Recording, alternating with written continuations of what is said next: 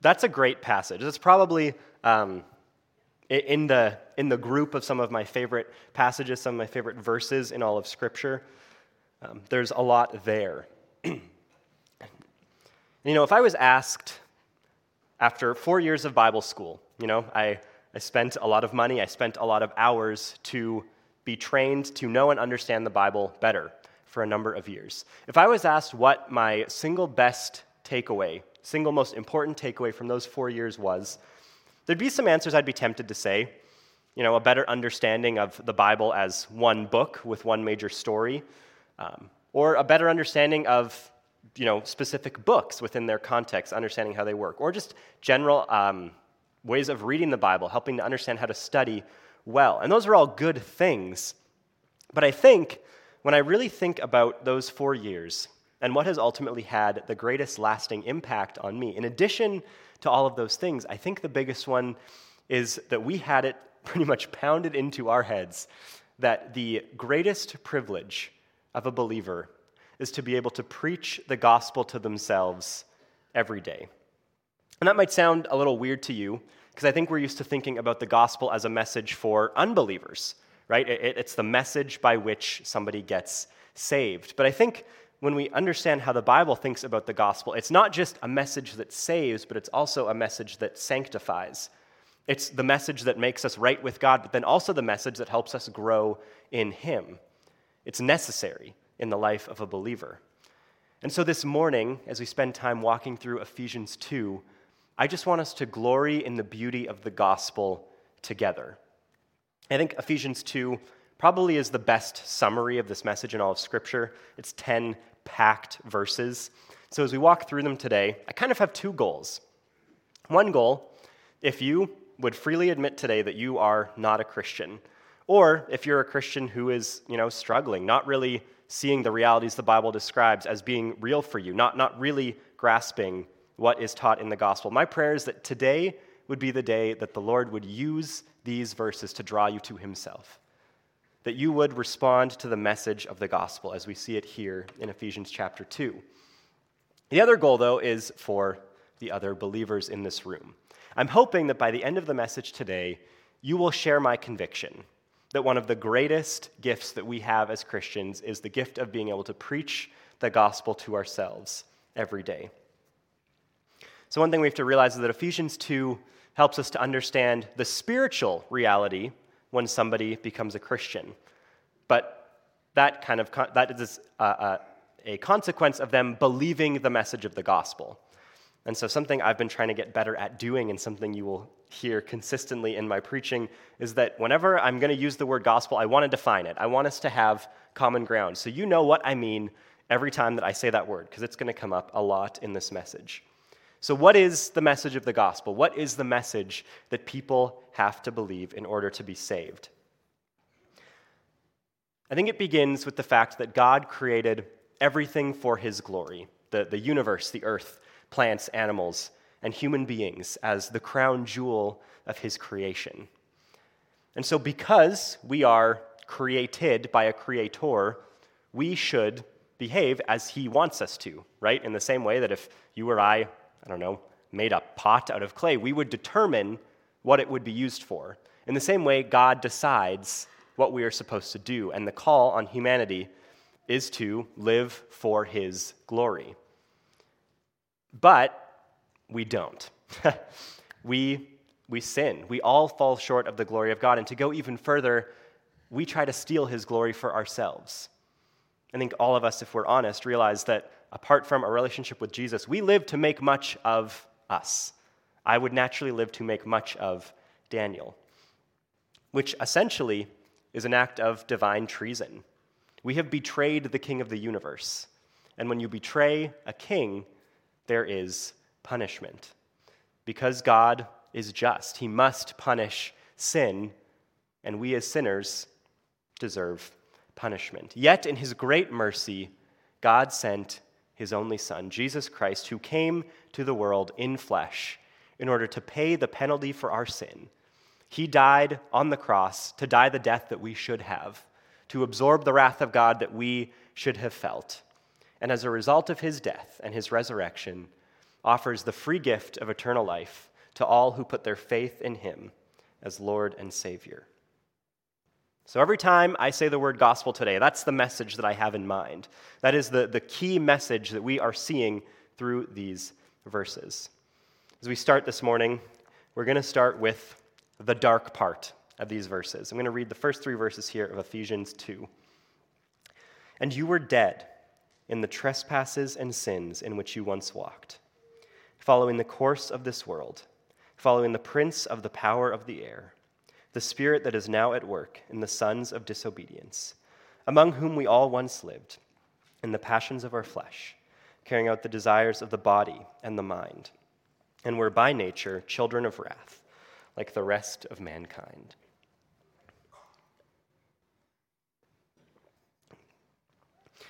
You know, what Paul realizes is that in order to get to the good news, we need to understand the bad news. Right? If we as a church tell people they have to be saved without telling them what they have to be saved from, that's illogical. We need to understand where we're coming from to understand where God wants us to go. So one thing to notice is that these first 3 verses are in the past tense. So this book was a letter written by a man named Paul to a church. So his expectation is that the hearers of that letter were already Christians. So he could speak of this in the past tense. This was their reality, but it isn't any longer. So, if you are here today as a Christian, that is true of you as well. These verses are in the past tense for you. This is not who you are. This is not what defines you anymore. However, if you are here, again, in that first group I mentioned earlier, who are not Christians, the Bible teaches that this is your reality now. It's dark. It's hopeless. And my prayer is that today that would change for you. That as this message is explained, and by God's grace you understand it, that this would become your previous reality and not your current. So the first thing we need to notice in these verses is that Carrie Underwood is a terrible theologian. Yeah, that didn't work very well in first service. It was a bit of an older crowd, so I'm glad some of you caught that. For those of you who didn't, I'll get around to explaining it. But I say this to point out that we are far more shaped by what we listen to, by what we observe, by our culture, than I think we realize. Back in 2005, Carrie Underwood released a song called Jesus Take the Wheel, which kind of gives us this mental image of, ourselves sitting in the driver's seat of our lives, everything's under control, and in the moment when we feel like we don't really have control anymore, Jesus is just sitting in the passenger seat waiting to grab the wheel for us. Paul really doesn't agree with Carrie Underwood's theology here. The way that Paul describes it is not you're in your driver's seat in control. He says you were dead. Hard stop. Not dying, not sick, dead. Unable to do anything for yourself. 6 feet under the ground, completely helpless. It's a little different than Carrie's thoughts, but it's a realistic picture of who we are apart from Christ. It's important, though, to understand what Paul means when he says dead, because I think it's rather obvious. He's not talking about being physically dead, right? We're all here today. We all can talk and walk and eat and drink, whatever. We're not physically dead. He's talking about spiritual death.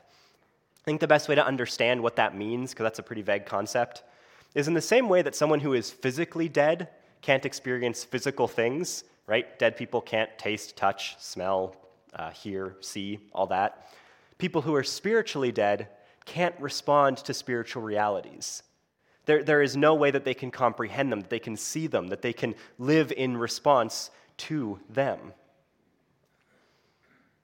At least, not without a miracle, and that's where Paul is ultimately going here. So the way that Paul explains spiritual death is it means that we are in trespasses and sins, which he's using 2 different words there because they actually mean 2 slightly different things.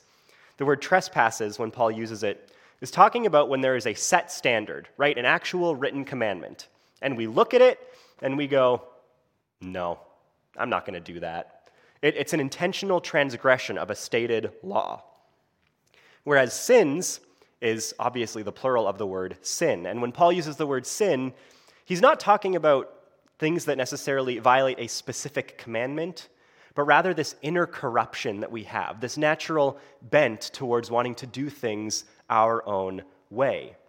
So trespasses is violating a written commandment, and sins are just the ordinary acts of selfishness and evil that we commit, even if they're not necessarily against a stated law.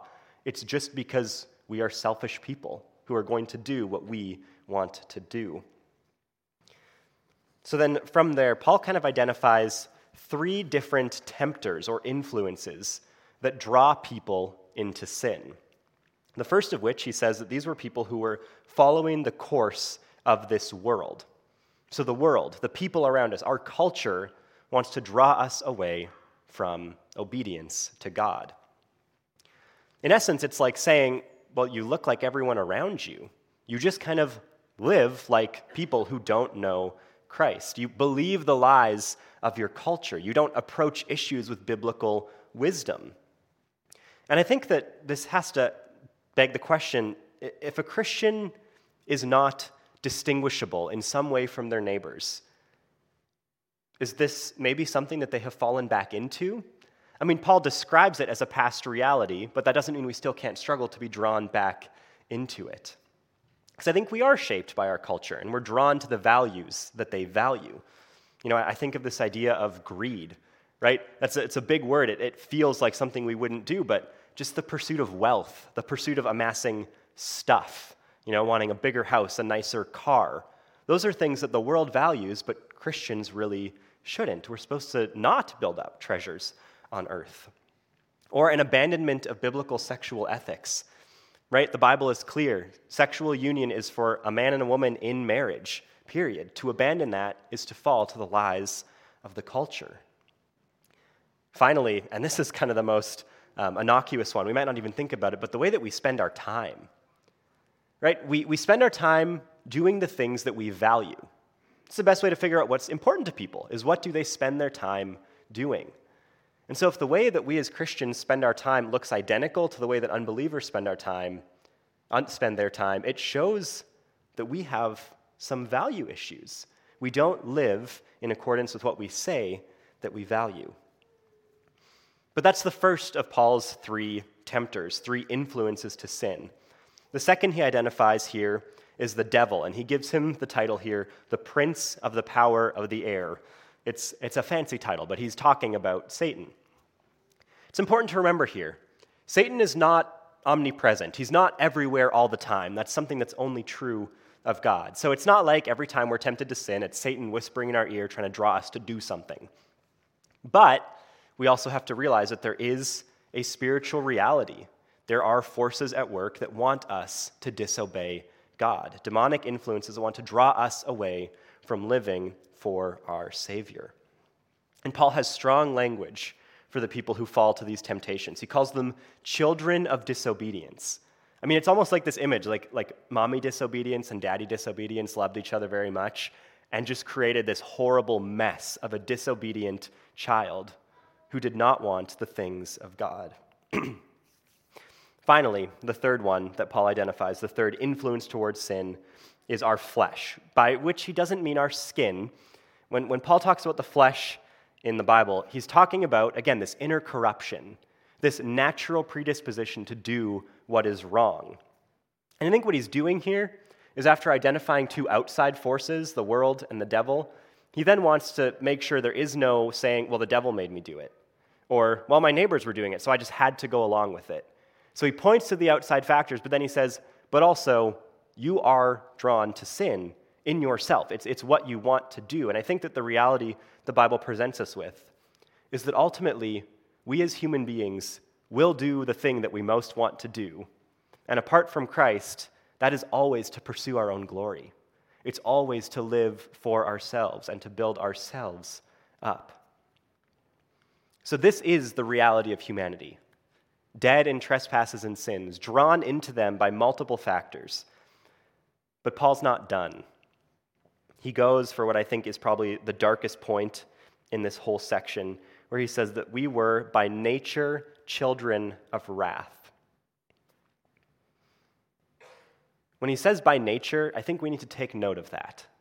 because there exists in our world this idea called humanism, that people are basically good, right? That left to our own devices, humanity will more often than not do the right thing, and if we were given the chance, we could build this like perfect utopia. The Bible disagrees, and I would argue that human history has also proven that that's not the case. Ultimately, it seems that whenever humans get power, it corrupts them. They use it, again, to further themselves.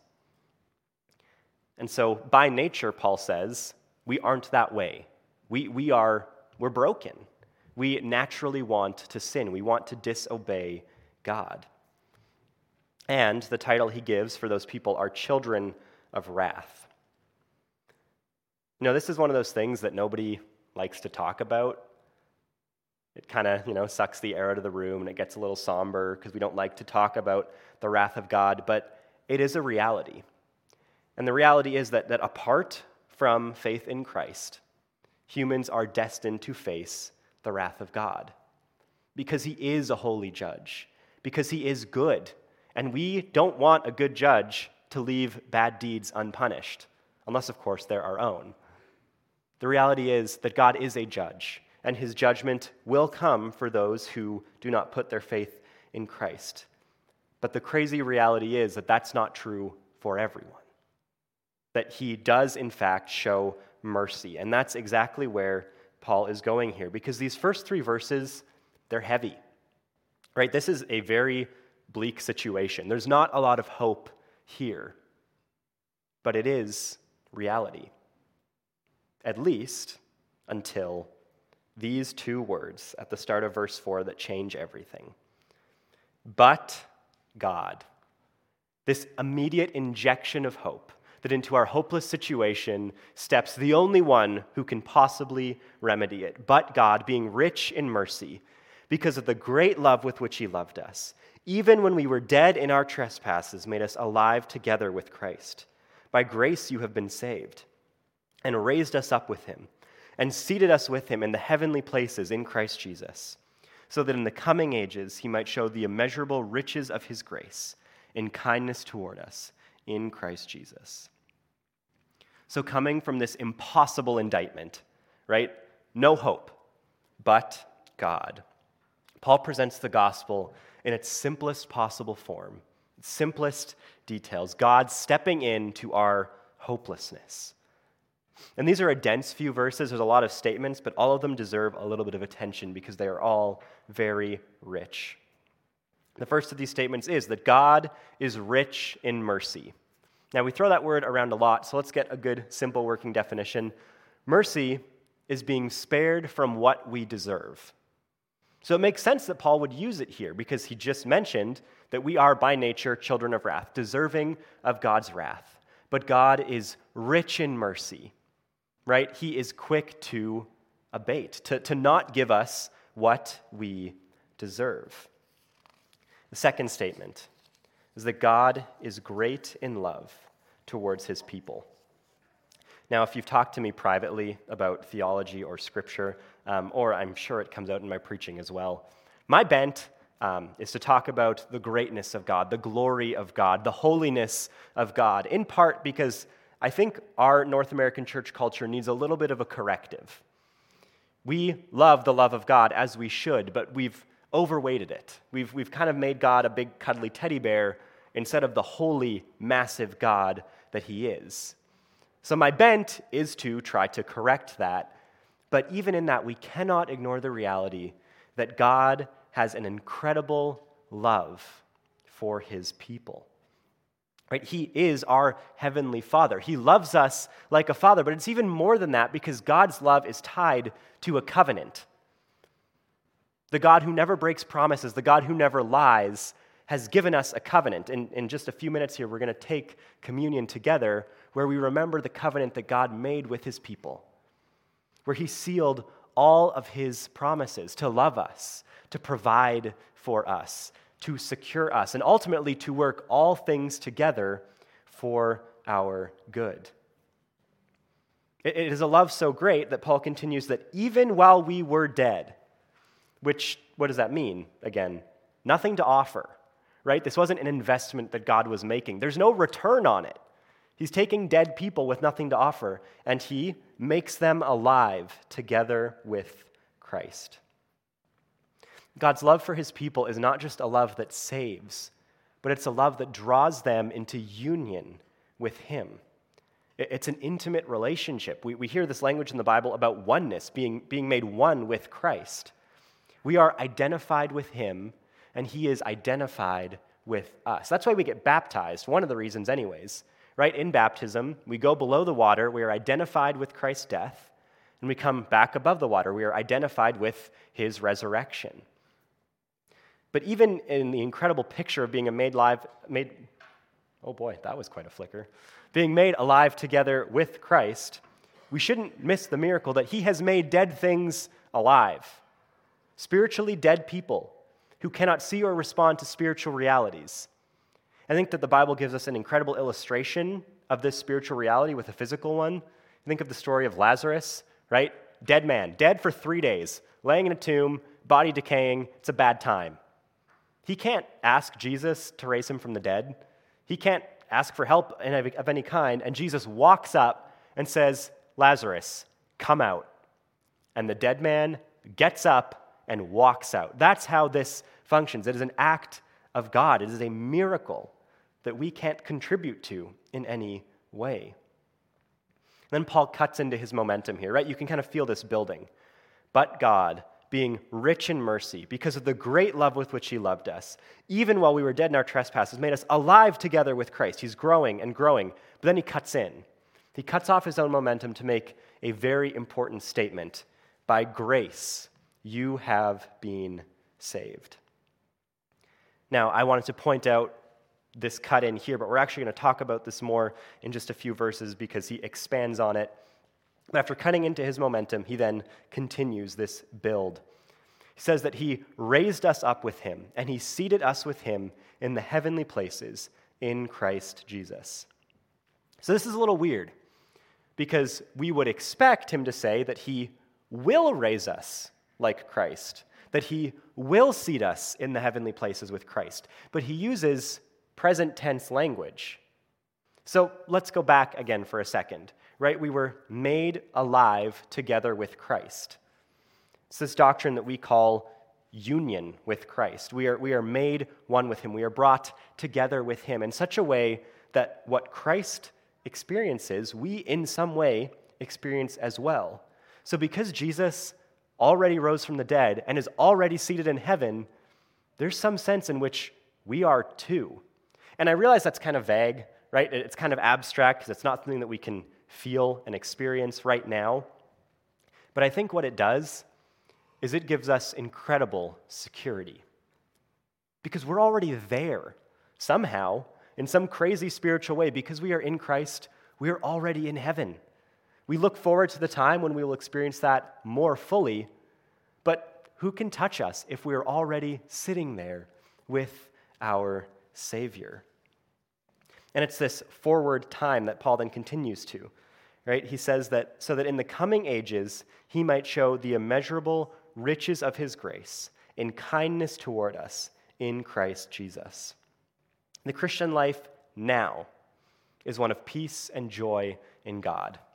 And if that isn't the case for you, I'd love to talk about that, because it is, I think, important that we understand that that is something we can experience now because of what Jesus has done. But we look forward to a time when we will experience God's goodness in a fuller way, in a greater way for all of eternity. But once again, Paul's using this phrase over and over. It is that he will show us the immeasurable riches of his grace in kindness towards us in Christ Jesus. It's because we are united with him. It's because we are partakers in Christ that any of this is possible. But let's go back again to this idea of by grace. In verses 8 through 10, for by grace you have been saved through faith. And this is not your own doing, it is the gift of God, not a result of works, so that no one may boast. For we are his workmanship, created in Christ Jesus for good works, which God prepared beforehand that we should walk in them. Something to keep in mind is that Paul is often dealing with a divide between Jewish and Gentile Christians in these letters. So there were some Jews who believed that in order for Gentiles, non-Jews, likely all of us, to become Christians, they would have to follow the Judaic law. The men would have to be circumcised. There would be dietary rules. There'd be rules about what you would have to wear. You would have to keep the Sabbath. They had added on all these extra commandments. And what Paul says to that is, no, not at all. There are no works involved in being justified before God. It is solely by grace through faith. And that's an explosive truth, and I think we miss that sometimes because we live in a world that is 500 years removed from the Protestant Reformation. But it was Martin Luther's rediscovery of this idea that we are saved by grace through faith, not a result of works, that changed essentially the course of human history, but also the course of the church. It's why we exist as Baptists. It's why many denominations you see exist, because one man realized that works had been added to what was needed for salvation, and that wasn't what Scripture had taught. But I think there's something more here, hidden kind of in plain sight. So we see that Paul is trying to eliminate any room for boasting in the life of a Christian, right? So salvation is not a result of works, so that no one may boast. But, if I can ask a question, what stops somebody from boasting in their faith?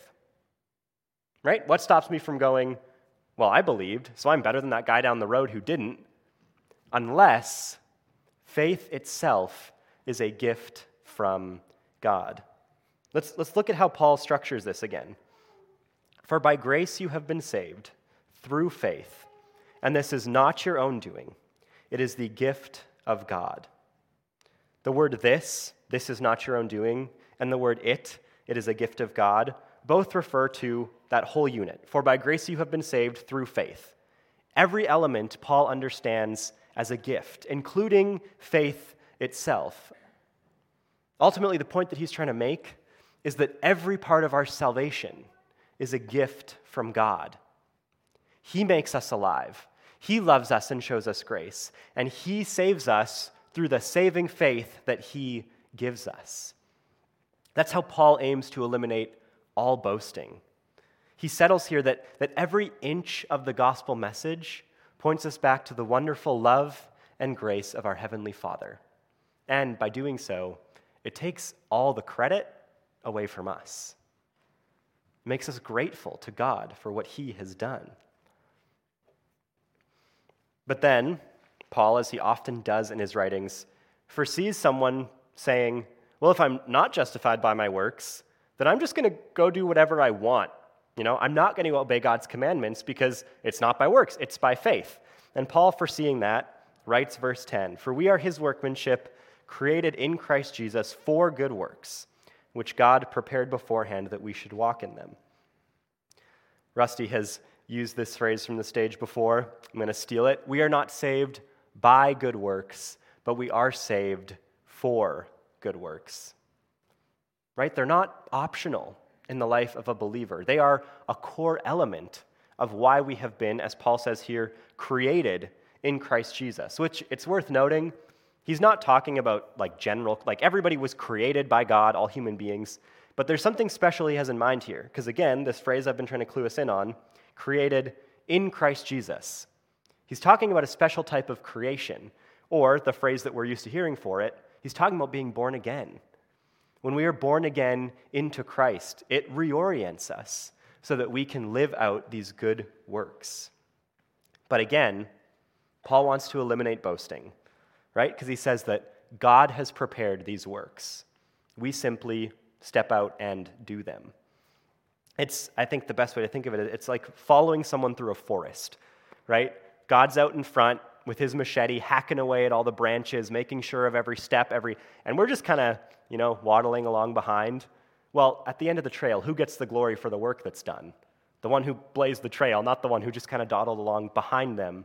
And so by doing this, Paul enables us to do great things for God, but ultimately to use those great things to say, wow, thank you, God, for the privilege of serving you in that way, rather than thinking that God owes us something for the works that we have done.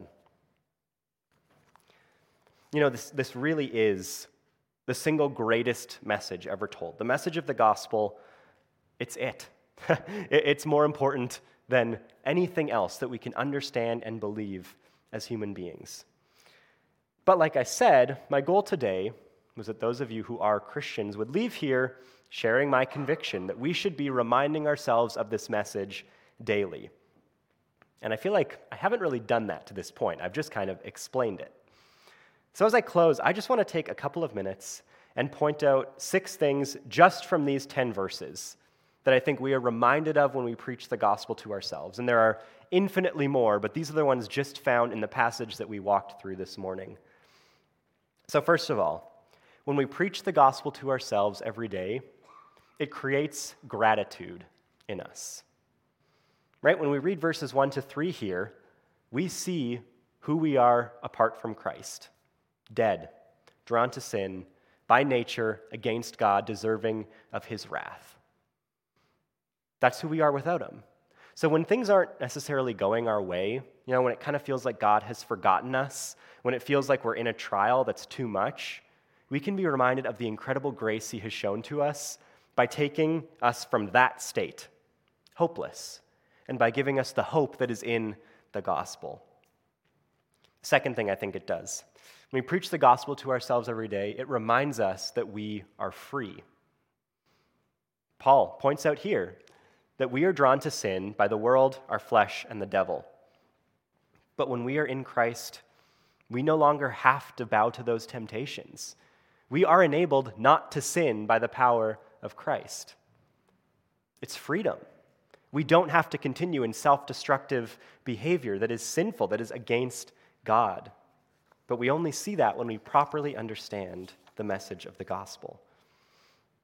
Thirdly, when we preach the gospel to ourselves every day, it assures us that the wrath of God is not coming for us. When Jesus died on the cross, he took the wrath of God for all the sin, for all of the people who put their faith in him. So when we do transgress, right, when we look at the written commandment of God and we go, no, I don't want to do that today, and we trespass his law, we can be sure that he is not going to cast us out. Christ has paid the penalty. It assures us that God's wrath is never going to come for those of us who are in Christ. Fourthly, when we preach the gospel to ourselves every day, it comforts us. We're living in a world that is increasingly hostile to this book, right? To the message in the Bible, to the things it demands of humanity, to even just the way that we choose to live as Christians. So we will face abuse, bullying from coworkers, classmates. That's going to be part of our reality. But if this is true, and I believe with all my heart that it is, then we are already seated in the heavenly places in Christ Jesus. What can people do about that? And they could kill me. Okay, so what? I'll go to the better reality, right? It comforts us. It means that there is nothing ultimately that humanity can do to us that will have an eternal impact. We are secure in our Savior. Fifthly, I think we see here that when we preach the gospel to ourselves every day, it humbles us. We are nothing apart from Christ, and we have no foundation from which to boast. We were dead. He made us alive by grace through faith, all his gifts. What do we have? Nothing, and that's great. We can be grateful to our God because he is the one who owns everything. So we don't really need much. It's good. The gospel humbles us. And finally, when we preach the gospel to ourselves every day, it compels us to live obedient lives for the sake of others. Like I said, 500 years ago, this doctrine of justification by grace alone, through faith alone, was essentially rediscovered. But the unfortunate reality is that, immediately then, and in the 500 years since then, there are people who have taken it too far.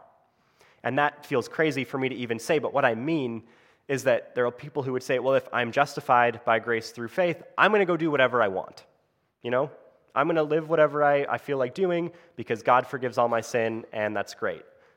But when we preach the gospel to ourselves every day, we are reminded that no one who truly knows and believes this message can comfortably continue in a lifestyle like that. It doesn't fit. It doesn't make sense to be thankful to God for what he has done and respond in disobedience. The gospel compels us to live holy lives as the most basic act of gratitude for what Christ has done for us. So, church, the gospel really is everything. It is the message we proclaim prayerfully that sinners would hear it, would turn, would know our Savior, and would be set free. But it's also the message that we need every single day. It is the message that helps us to live faithfully. It's the message that gives us security in our Savior. And it's the message that when we take communion together, we are celebrating. If you didn't grab one of these on your way in, just throw a hand up. I think there's probably someone in the back who will grab. Perfect. I mentioned earlier, and I'll reiterate it now, when Jesus instituted the Lord's Supper with his disciples, he was instituting a covenant. That's the language he used. He was making a promise that all of God's promises would come true. He was securing his people in that covenant. That's what we celebrate. We celebrate the promises of God that were purchased by the death and resurrection of Jesus. Right? His body broken, his blood poured out for our sin, to pay for our failure, to be received by grace through faith in Christ alone. And something that I like to point out every time that I lead communion is that this really is a family meal. It's not just, me alone with my little cup and my little wafer. This is something that was instituted at a meal. It's something we do together to remind each other of the promises of God, to remind each other of the death and resurrection of Christ for us. So as we take it this morning, I'd encourage you to keep that in mind. We do this together. That's why we do it on Sundays. It's why we don't do it privately or in our own homes. It's why we do it together. So you can take your first layer of wrapping off the top. Grab that little wafer. The Lord Jesus, on the night he was betrayed, took bread and broke it, saying, "This is my body, which is broken for you. Do this in remembrance of me." Remember Jesus as we eat the bread together.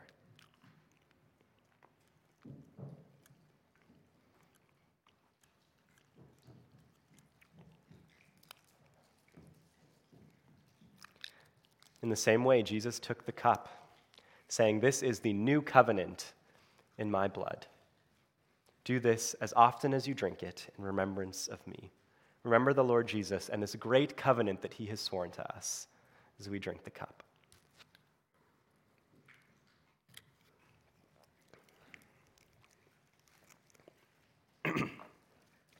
Lord Jesus, you have offered us such a great salvation, that in you all of our failures are paid for.